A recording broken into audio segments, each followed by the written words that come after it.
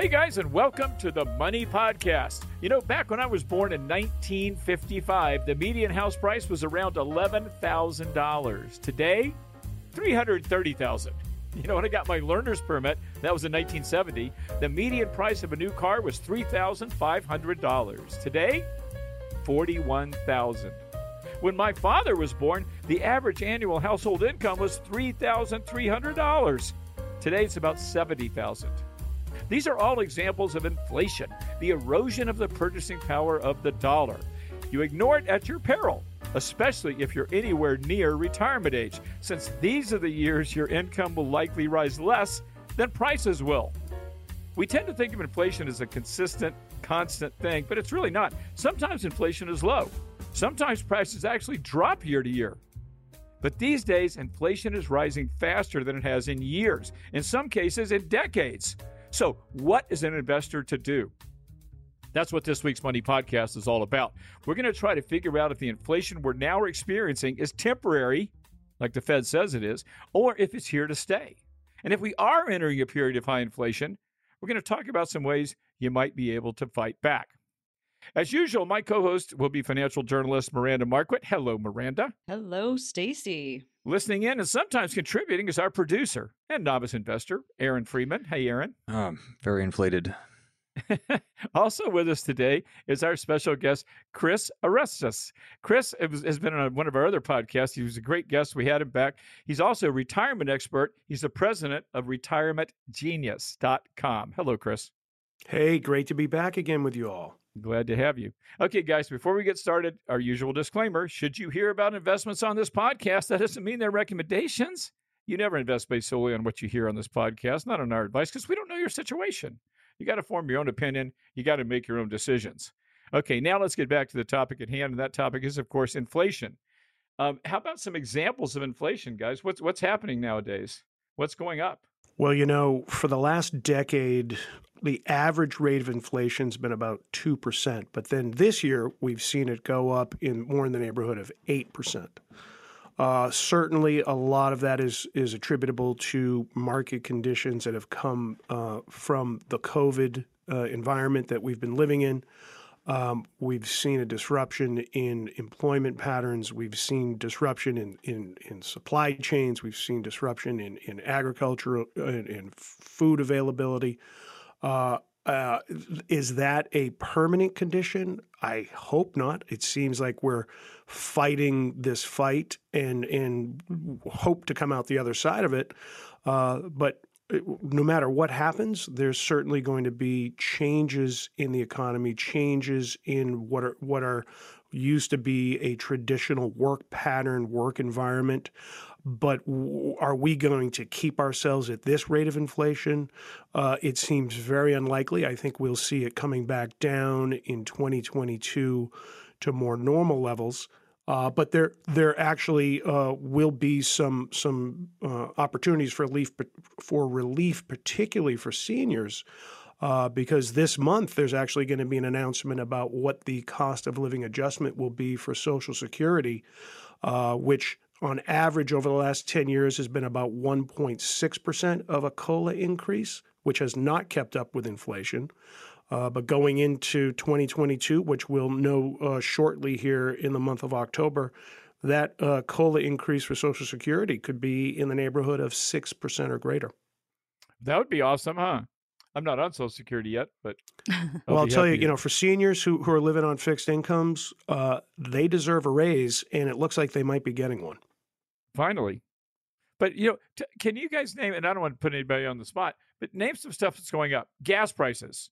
Way higher than they've been, although they're really not that high historically, but they're certainly higher than they were last year, right? Yeah, I think one of the big things too, used cars is actually, those things are on the rise. And I mean, it's one of those weird situations. It happened this way also in 2011, the last time I bought a new car, where it was actually cheaper to buy a new car than some of the late model used cars. And it happened again this year when I was car shopping. And I found that trying to get a late model used car, something in the realm of 2018, 2019, was actually more expensive than just buying new by the time I did dealer incentives and all that good stuff. So yeah, so that's been kind of interesting to see. And also meat products like bacon and steak, those things are on the rise as well. And I think it's probably supply chain issues, right? What about houses? They're screaming. Where do you live, Chris? I'm up in New England, in Portland, Maine. How are housing prices up yonder? They've shot through the roof. There's no question about it. We live in South Florida. Darren and I both super expensive. I mean, like my house has gone up, I'm going to say 40% in like a year. And also, and one of the biggest, one of the largest increases in the country is in Idaho, where Miranda lives. Yes, it's out of control here. So we've got our bases covered. Housing is going berserk. So housing, used cars, gasoline, any number of things are going up. Food, and it's scary. And I bet it's real scary if you're retired. Yeah, that's why I wanted to ask Chris the question why you think it's going down. I mean, rent has increased 11 to 21% year over year, which kind of puts pressure on workers to ask for higher wages, which then, now the stores, restaurants, and hotels and all these guys have to pay those higher wages. They're going to put that into their pricing. And now we're going to tax the rich who own all these things, which will probably lead to a nasty 2024 election. And I mean, eventually, of course, shortages will decrease and shipping constraints will decrease, but that's probably going to only benefit price-controlled products out of China, not American goods. So how is it going to be better? And then we got Europe that's going to be going through probably inflation problems that disrupts travel. So how is it going to get better? How it will get better is a norm. You'll see market conditions normalize. You can't sustain a annual rate of inflation of 7-8%. It's just this is a market reaction to an unprecedented situation that hit not only the United States but the entire globe. As it is as COVID is brought better under control. As markets adapt to the changing conditions that we're watching happen in real time, you will see the rate of inflation subside. Will it return to a 2% average rate? I can't predict what it's going to return to, but will it stay at 7-8% on an annual basis? I just don't see that happening. Yeah, well, here's the thing, Aaron, and this is really the purpose of this podcast. The Federal Reserve, Chairman Powell of the Federal Reserve, is saying this is all transitory inflation because what happened was we shut down during COVID. Then there was this demand that we've talked about on this podcast. I always call it crouching tiger. As soon as we can get out of the house, we're going to go spend a bunch of money. And that happened. And so demand has outstripped supply. Now, sooner or later, these demand and supply will get back into equilibrium. Absent any government intervention, this is how economies work. You've got demand for a product, I start producing the product until that demand is met. And so these supply constraints, the supply chain problems, will eventually get solved. And so now what Powell is saying is that so don't worry about inflation. It's going to be fine. Just let things get back into balance. And everything's going to be cool. The problem that I've got, though, and things that makes me a little suspicious, I think that is true. But here's what we start paying somebody more. And right now, see, we've got labor market shortages, right? We got jobs that aren't getting filled. Look at, especially the service sector. People are having to pay their servers in restaurants more money to get them to come back to work because they're scared, they're scared of COVID or whatever the case may be. Maybe they found a better job. But the point is, wages are rising, and that ain't going away. You're telling me you're going to go, supply constraints over now. Well, we're just going to lower your pay 50 cents an hour. Nope, that ain't happening. You bought this house for $1.2 million. You're going to start selling it for $900,000 because lumber prices have finally started to ease? I don't think so. So this to me is and again, I'm not saying this is the truth. This is a fact, but this is what I'm thinking. There are some of these things that are going to solve themselves over time. There are some of these things that I think will become the basis of larger inflation, bigger inflation than we've had in many years. That's my thought. Are wages really increasing for the middle class or just the lower class? I haven't seen really too much wage increase in middle class. I don't know the answer to that. I don't know whether, but I think wages are going up, and I think that's probably more true of hourly workers than it is of salary workers. But that's a guess. I don't really know the answer to that. I don't know if either one of you two do, Miranda or Chris. But wages are definitely going up, and those tend to be inflationary. Yeah, I mean that's just a labor supply and demand issue. Yeah. But you agree though, Chris, that once you started paying me $15 an hour, you're not going to go, going to say, we've got enough workers now, Stacey. We're just going to lower your pay to $13 an hour. You're not going to do that, right? Yeah, it would be pretty tough to hang on to those workers that are hard to find to begin with if you start lowering anybody's wages. And remember too, what the ripple effect of all this stuff is, Aaron. Okay, you got hired at $13 an hour. Now all of a sudden, because of COVID, they had to pay me $15 an hour to do your job, do the same job. Okay, that means you're getting paid less than me, and I just started. And the guy who's above us, our manager, now he's getting paid the same amount I'm getting paid, or just $1 more. He wants more money too. So this ripples through the whole economy. I believe, like I said, I'm not a professor of economics, but this makes sense to me. So I think some of this inflation is transitory, and some of this may be baked into the pie. Now, how much of that and what the effect is and how long it lasts, that I don't know. What do you think, Miranda? You haven't said much.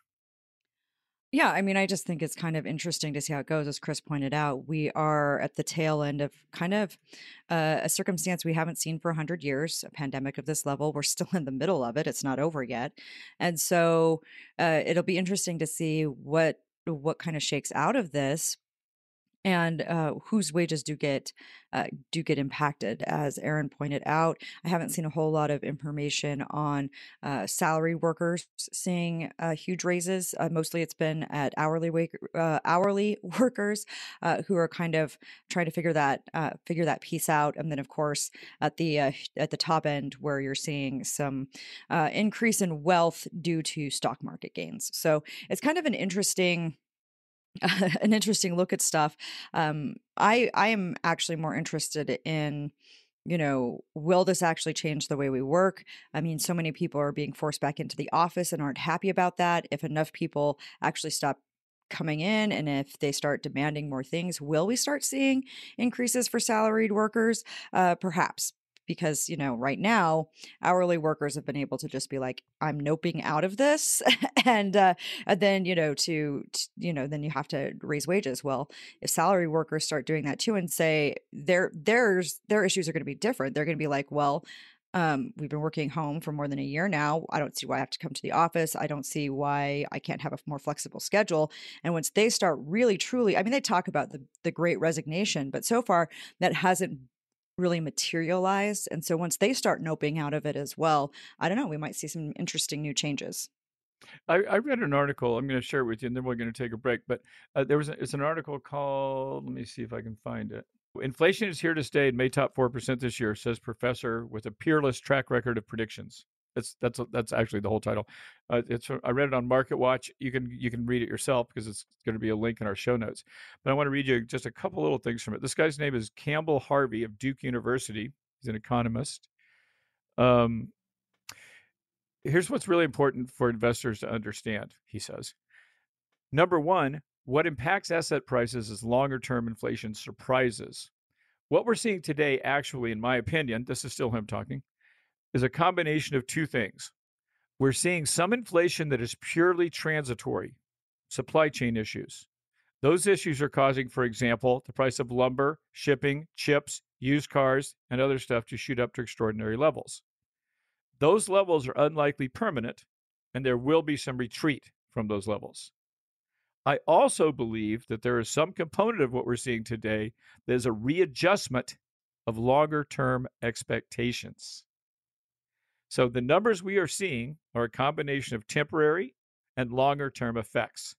Some of the price increases will be reversed.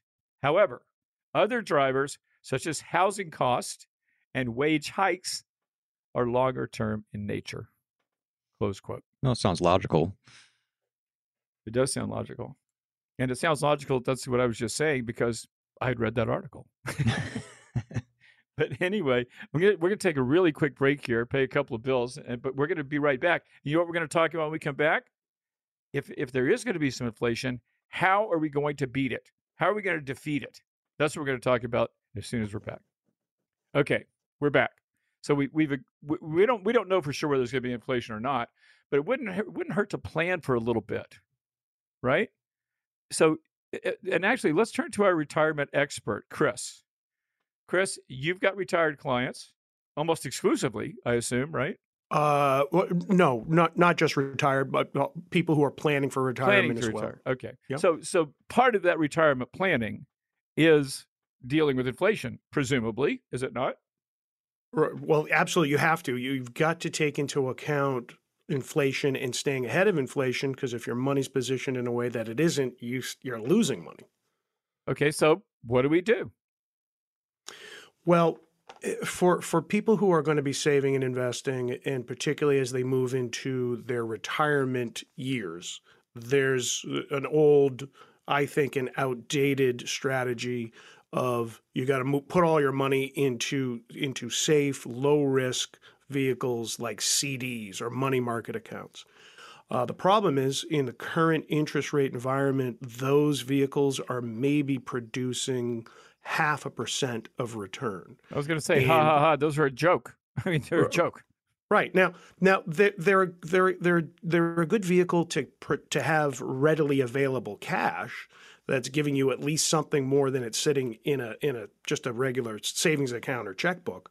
But it's certainly, you can't get to a point in your life where you retire and then you put all your money into positions that aren't going to continue to perform, and at least try and beat inflation. So what we give people the recommendation of is park maybe a year or two of your cash needs in a vehicle like that, but you've got to stay invested and be shooting for a 5% return to keep yourself ahead of inflation.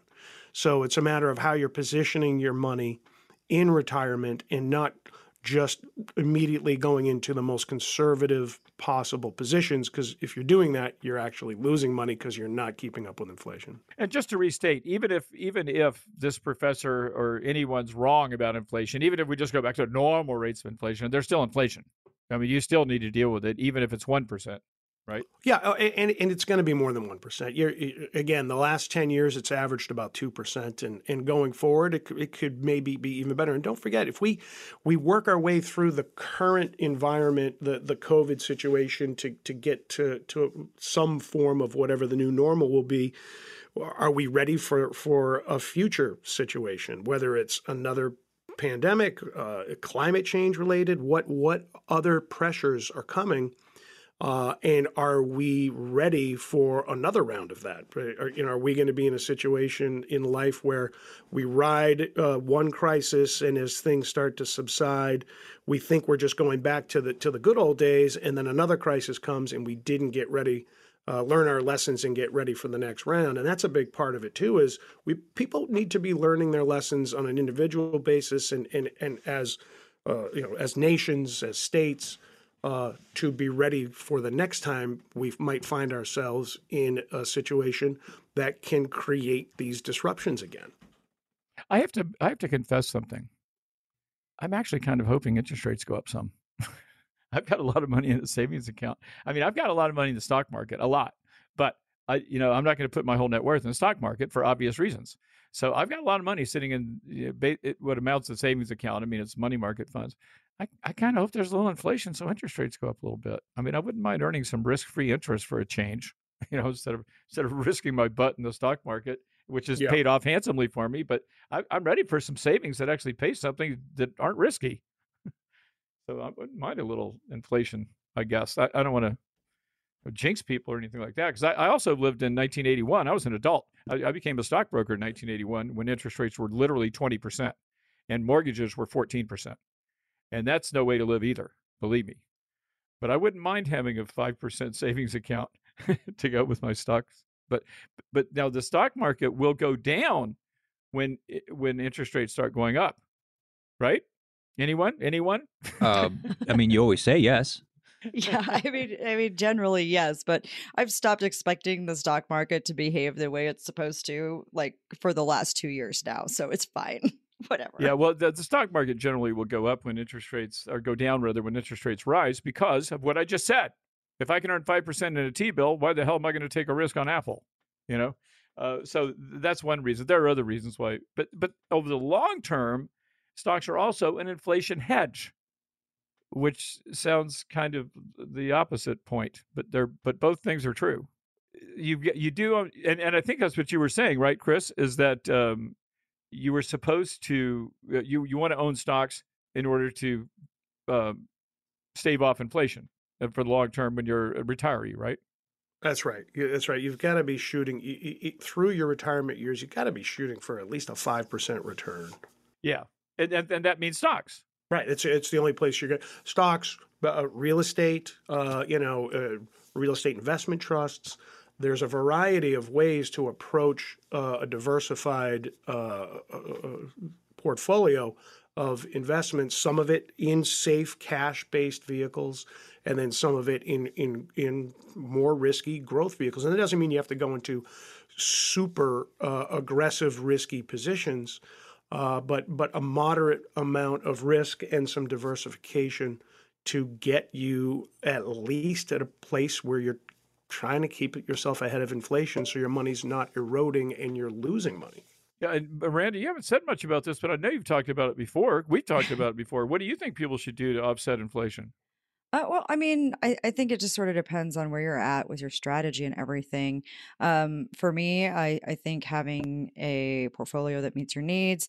We all know how much I personally use the bucket strategy for money I'm going to need, more immediately. I kind of make sure that I have access to that cash so I don't have to sell when the market is down. But I do like to leave a good chunk in stocks so that we can kind of beat in my personal portfolio has a better chance of beating inflation over time. So I think that's very useful. And then I also really like income investments. So I do like having something like, like dividend stocks, especially Dividend Aristocrats. So just kind of a way to bring that in. And just kind of being ready for that, because eventually, your buying power is just going to go down over time, regardless of it's just a matter of what's the rate of inflation. You need to tell people what Dividend Aristocrats are, because some people may not know. Yeah, so Dividend Aristocrats are stocks, are companies that pay dividends, so do a regular payout to shareholders out of their profits. They do a regular payout every year, but a dividend, or like every quarter, every 6 months, every month, depending on the company. But with a Dividend Aristocrat, they are companies that have raised their dividend at least once a year, every year for 25 years. If you miss a year, you're off the list, and it takes you another 25 years to get back on. Wow. So I like them just because, sure, they can always cut their dividend. It might happen, but you're choosing. This helps you choose companies that are reasonably stable because they've been stable enough to raise their dividends over time, and then they're more likely to maintain that dividend even through a downturn. Cool. One thing I'll mention too in passing is that if you do see inflation that looks like it may be sticking around, and you are a trader of stocks, or a shorter term investor, or a buyer of individual issues versus mutual funds, one thing you might want to avoid in inflationary periods is what are called consumer durables. So the stocks of companies that make cars, appliances, televisions, jewelry, things that last over 3 years is technically what a consumer durable is called. And people tend not to buy those when inflation is high. Now, and the worse the inflation is, the more this is true. But when I was mentioning before, a blanket statement, when interest rates go up or inflation goes up, stocks go down. Well, stocks that have stable income, in other words, stocks that aren't cyclical, think of Apple perhaps, or Google or something like that, are going to be better bets than stocks like GM or Ford. I'm just saying, just throwing that out there. I'm not saying this is happening now, but in periods of inflation, of high inflation, you do not want to be in consumer durables. What you want to be in, what do you think the best thing you could be in is? Drugs. because this is an inelastic demand curve. People have to have them no matter how much they cost. So these are things, that's something that would do well. It's interesting though, inflation. So to fight inflation, we need to have a plan. We need to have some of our money in assets, hard assets, because they tend to go up, like houses or other real estate. We need to have some money in the stock market, but we expect it to go down in the short term, but to help us hedge inflation over the long term. Having debt is a great idea. I personally own my house free and clear. I've thought about getting a mortgage on it, because if I can borrow money at 2% and inflation goes to 6%, that's a nice spread for me. If I can put money in the bank and earn 6% and pay 2% on a mortgage, that's awesome. I've not done that because it's also kind of risky, obviously. That leverage can work against you too. But, debt is a good thing to have when interest rates are going up. Let me see if I can think of anything else. Well, there's non-stock options, just spending less, eating at home, buying generic, generally cutting back, getting gas is high, get a cash back credit card, make sure you buy all your gas on it. And you know what else, by the way? I wrote an article. I was researching this podcast. Found an article I wrote 10 years ago, 2011. And this is also in a book I wrote, but your personal inflation rate. When you read about inflation, it's easy to kind of get panicked about it, prices rising. But the truth is, the inflation is measured by the Consumer Price Index in the United States, the CPI. And what they do is they go out and they buy a whole bunch of stuff, or they check prices rather, on a basket of goods and services. And then they determine whether those things have gone up, and they put them all together and they present it as one percentage rate. But what's interesting is if you look at the CPI, the things it's made up of, its components may have a lot of effect on you, or they may not. For example, housing. That's 40% of the Consumer Price Index. Now, if you own your own house, three-fourths of that number comes from rent and owner's equivalent rent. The rest is divided between utilities and furnishings. But essentially, almost half of the Consumer Price Index is made up of your house. Now, if you own your house free and clear, and your house is going up in value, you're happy that inflation's making your house worth more. Not sad. If you're not out there buying a house or trying to rent one, inflation's working in your favor, not against you. And that's almost half of CPI. It's interesting. That is interesting. Yeah. Food and beverages, 16% of CPI. Transportation, 17% of CPI. So if you cook at home and don't go out to eat, obviously food can go up too, but restaurant meals, the food and beverages component also includes restaurant meals. But there are ways that you can cut back. And so you can have an effect on the amount of inflation you're personally feeling. And so I would encourage you to take a look at this. You can look it up on our site, Money Talks News, but you can look it up anywhere. Just look at the components of CPI and see how much of it really affects you personally. Another huge thing, education. If you're not going to college, you're putting someone else through college, that ain't affecting you at all. So it may not be as bad as it looks, is the point I'm trying to make here. Do we have time? We have time for a really quick question. Do you have the question, Miranda? I do have a question. Okay. Our question is from Kathleen. Kathleen says, Kathleen says, I have a question regarding a HELOC, and that's a home equity line of credit. If you pay off the HELOC and close it, does it affect your credit score in a negative manner? I will try to answer this, and you guys can chime in right after me if I leave anything out of you, or if you disagree. The truth is, paying off a loan of any kind may improve your credit. It may hurt your credit. It may do nothing to your credit score. A score drop could happen if you paid off a loan, it was the only loan in your credit report. For example, let's say you paid off your HELOC, it was the only loan you had. Well, that limits your credit mix, and that accounts for 10% of your FICO score. So you theoretically you could go down, but short term, particularly more so than long term. But there's stuff like this that could affect your credit score. But you know what? Here's the thing, though, guys, and here's the bottom line of all this. Getting rid of a loan is always a win. You'll be getting richer, right? Because you're no longer paying interest to a bank. So reducing your debt, it may also lower your debt to income ratio, which lenders like. So it could make your credit score up even. But the bottom line is this. If paying off a loan makes sense, don't worry about a brief effect on your credit score. Pay it off. Make yourself richer. Don't make the bank richer. It's just that simple. That's my take. What about you guys?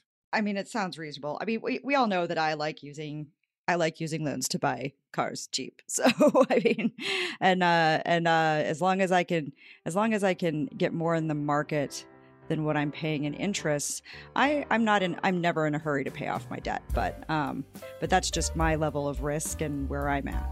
Any comment, Chris? No, I think you covered it well. Just always remember there's a difference between lines of credit and loans. You know, lines of credit can be static. You could have it sitting there, like, for example, if you were using a reverse mortgage, you don't have to draw down that money. It's there to take if you need it. Whereas with a loan, you're taking the full sum and deploying it. With a line of credit, you can replenish it, and it could still sit there and be there as a safety net for you in the future. So just make sure you understand the differences between a loan and a line of credit when you're looking at using debt vehicles. Excellent point, and one that I did not say. I'm glad you mentioned that. Absolutely true. All right, then. I guess we are pretty much running out of time, guys. But we're never out of topic.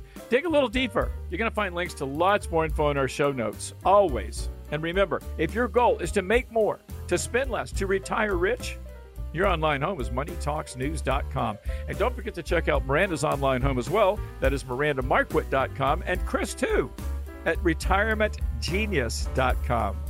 You got a question, comment, or topic you'd like to suggest? Tell us about it. Email us at hello@MoneyTalksNews.com. That's hello@MoneyTalksNews.com. And one last thing, if you appreciate what we do, then do something for us. Subscribe to this podcast.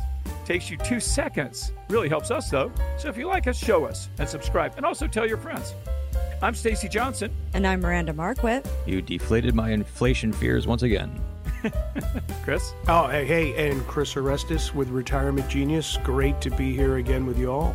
Great to have you, Chris, as always. Thanks for hanging out with us, everybody. And we'll see you right here next time.